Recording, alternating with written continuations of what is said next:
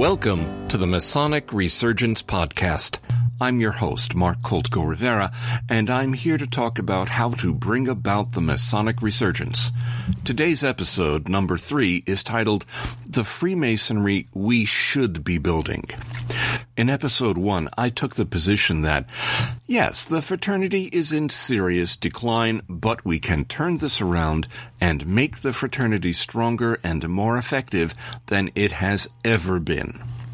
In episode 2, I pointed out that Freemasonry is more relevant to men today than it has ever been. In this episode, I'm pulling back for a wider camera angle. I want to describe the fraternity that we should be building. Because, you see, there's more than one kind of Freemasonry. Yes, I know, we may like to think that there's only one style of legitimate Freemasonry, and that there always has been only one style, from now all the way back to 1717, or 1307, or the building of the pyramids, or whatever you choose to believe about when this all started. But the thing is, in practice, that isn't true. The fact is, within any given Grand Lodge of free and accepted Masons in the United States, there are lodges that essentially practice different styles of Masonry. Oh, sure, they all open and close their meetings more or less the same, but the atmosphere of these lodges is very different from one to another. Let's talk about some of the different types of lodges. The first type is what I call the businessmen. That's not because the brothers run their own businesses or work for corporations. I call this type of lodge the businessmen because all they focus on is lodge business. They pay the phone bill. They make assignments for lodge dinners. They hear committee reports, and that's about it. The typical lodge meeting is a business meeting, perhaps with a light sprinkling of disorganized Masonic education to add some variety and infotainment. Does the phone bill need to be paid? Of course it does. But the businessy part of running a lodge shouldn't take over the lodge meetings. Freemasonry is supposed to be about transformation. And trust me, there's nothing transformative about deciding to switch phone carriers.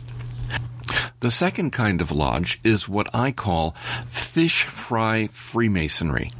This is all focused on social and recreational activities. They have fish fries, barbecues, weenie roasts, pancake breakfasts, and spaghetti suppers. They may go bowling or ski shooting or hold family picnics, and that is the life of the lodge. A subspecies of this is the Fellowship of the Onion Rings. It's basically a higher-end version of fish fry Freemasonry, better food with a more formal dress code, but basically still focused on fellowshipping, pretty much to the exclusion of anything else. Now, is there anything wrong with fellowshipping? Of course not. You may remember that I pointed out in episode 2 that the forming of a fellowship has been important to the culture of masculinity since the dawn of time. But fellowshipping is only a piece of what Freemasonry is about. Ultimately, a fellowship needs a purpose that goes beyond the fellowship itself. The third kind of lodge is what I call the cult of ceremony. These brothers take the ritual beyond the status of art form. Their right angle turns are precisely 90 degrees. Their ritual is absolutely word perfect each and every time. Their degree lectures implement the art of memory to a degree not seen since the Renaissance. If they had an argument with the Ten Commandments, it would be that there simply aren't enough of them.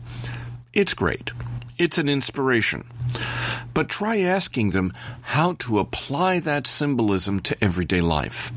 Ask them how to apply the principles of Masonic ritual or philosophy to the world of home, family, marriage, work, the community. See how that works for you. Don't we want our ritual to be precise? Don't we want it to be impressive? Of course we do. But we need to keep in mind these central, even foundational principles. First of all, ritual is a means to an end. It must never be an end in itself. Second, every symbol points to something beyond itself. And if we don't understand what that symbol points to, the symbol itself is as good as worthless. Third and finally, any philosophical principle that we don't learn to apply to either understand the universe better, understand ourselves better, or be better people in this multifaceted experience called life, any principle that does not do these things is basically of no use at all. I could go farther. I could talk about the charitable chaps who are always soliciting or fundraising for their charities. But when it comes to explaining the theological virtue of charity, they're at something of a loss. I could talk about the brethren of the esoteric oasis, who can tell you how every symbol in each degree ceremony relates to Kabbalah, alchemy, the Egyptian Book of the Dead, South American shamanism, the African wisdom literature, and Tibetan dream yoga. But I can't relate any of that to how we should live our lives in the here and now. I think you see where I'm going with this. Sometimes a lodge latches on to one or another aspect of Masonry and focuses on that to the exclusion of everything else. What happens more often is that a lodge cobbles together a form of Masonry from several different aspects, but it leaves out the heart and soul of Freemasonry, which is personal transformation. Personal transformation that can even lead to the transformation of society. Please don't misunderstand me. I think it's great for a lodge to establish a particular identity for itself.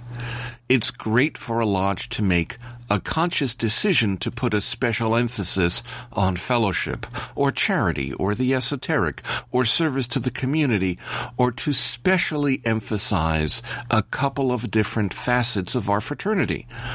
But while we do this, we need to put the central purposes of Freemasonry at the heart of what we do as a lodge. Now, I want to focus on the Freemasonry we should build. But before I do that, I'd like to share a word from our sponsor. This episode is sponsored by my book, The Resurgence of Freemasonry, Why Masonry Must Not Just Survive But Thrive, and How Masons and Their Lodges Can Make That Happen. In this book, I describe the Freemasonry that we could build, why Masonry could resurge, why Freemasonry is in a membership crisis, and especially what we can do to turn this situation around and make Freemasonry the best and strongest fraternity it has ever been. The Resurgence of Freemasonry by Mark Koltko Rivera, available right now on Amazon in paperback and Kindle. See the link in the description. But we're not done yet with this episode. As I said, I want to focus on the Freemasonry we should build as we bring about the Masonic resurgence. We want to build a Freemasonry that is more devoted to our historic identity and mission. A big part of that identity and mission involves Masonry being an initiatic society that seeks to help men transform themselves into not just better men, but really better men, much better men, some of the best men that the world has ever seen. In my first book on Freemasonry, titled Freemasonry, An Introduction, link in the description, I wrote this to define Masonry. Quote, Freemasonry is a fraternity that uses ceremonies of initiation to teach symbolic lessons about philosophy, morality, and character. It is a social fellowship, a place for ritual and symbolism, and a vehicle to assist in spiritual growth. Unquote. This is a straightforward, compact definition, but this definition comes with some serious consequences. If a Masonic meeting is not focused on these purposes, if it's not primarily about teaching lessons about philosophy, morality, and character, building fellowship, or otherwise assisting in personal and spiritual growth, then it has no real Masonic purpose at all. Beyond that, if a lodge does not touch on all these things pretty regularly, it is only part of what a Masonic lodge should be. Yes, in the Freemasonry we should be building. There'll be fellowship, all right. We'll celebrate our fraternal ties with the table lodge and the festive board, maybe more than at any time since the early 19th century. But this shall be no fish fry Freemasonry, no fellowship of the onion rings. The Freemasonry we should build must have its focus firmly on the traditional concerns of the fraternity: spiritual, moral, and intellectual growth and development, as well as fellowship. Let me tell you what I mean by each of these. By spiritual development, I mean the lodge focuses on deepening a Mason's relationship with the Supreme Being and developing his sense of personal mission as a man in service to humanity. By moral development, I mean the craft helps build in each Mason a stronger commitment to Masonic values. And what values are those? Things like religious and political toleration, treating men as equals, regardless of social class, race, or ethnic background, being a true gentleman inside and out, practicing brotherly love, relief, and telling the truth, practicing the 4 cardinal virtues and the 3 theological virtues, all in a man's personal, business, and public affairs. By intellectual growth, I mean that the Masonic Lodge implants within each Mason a focus on lifelong learning, an appetite to explore nature and the universe, both the outer world and the inner world. Intellectual growth also includes a greater commitment to applying reason and rationality to the situations that one encounters in life and society. By fellowship, I mean that the lodge creates opportunities to form real friendships rather than just superficial acquaintance. This would not be a Freemasonry of empty ritualism or superficial backslapping. It would not be a charity or service club overlaid with ritual.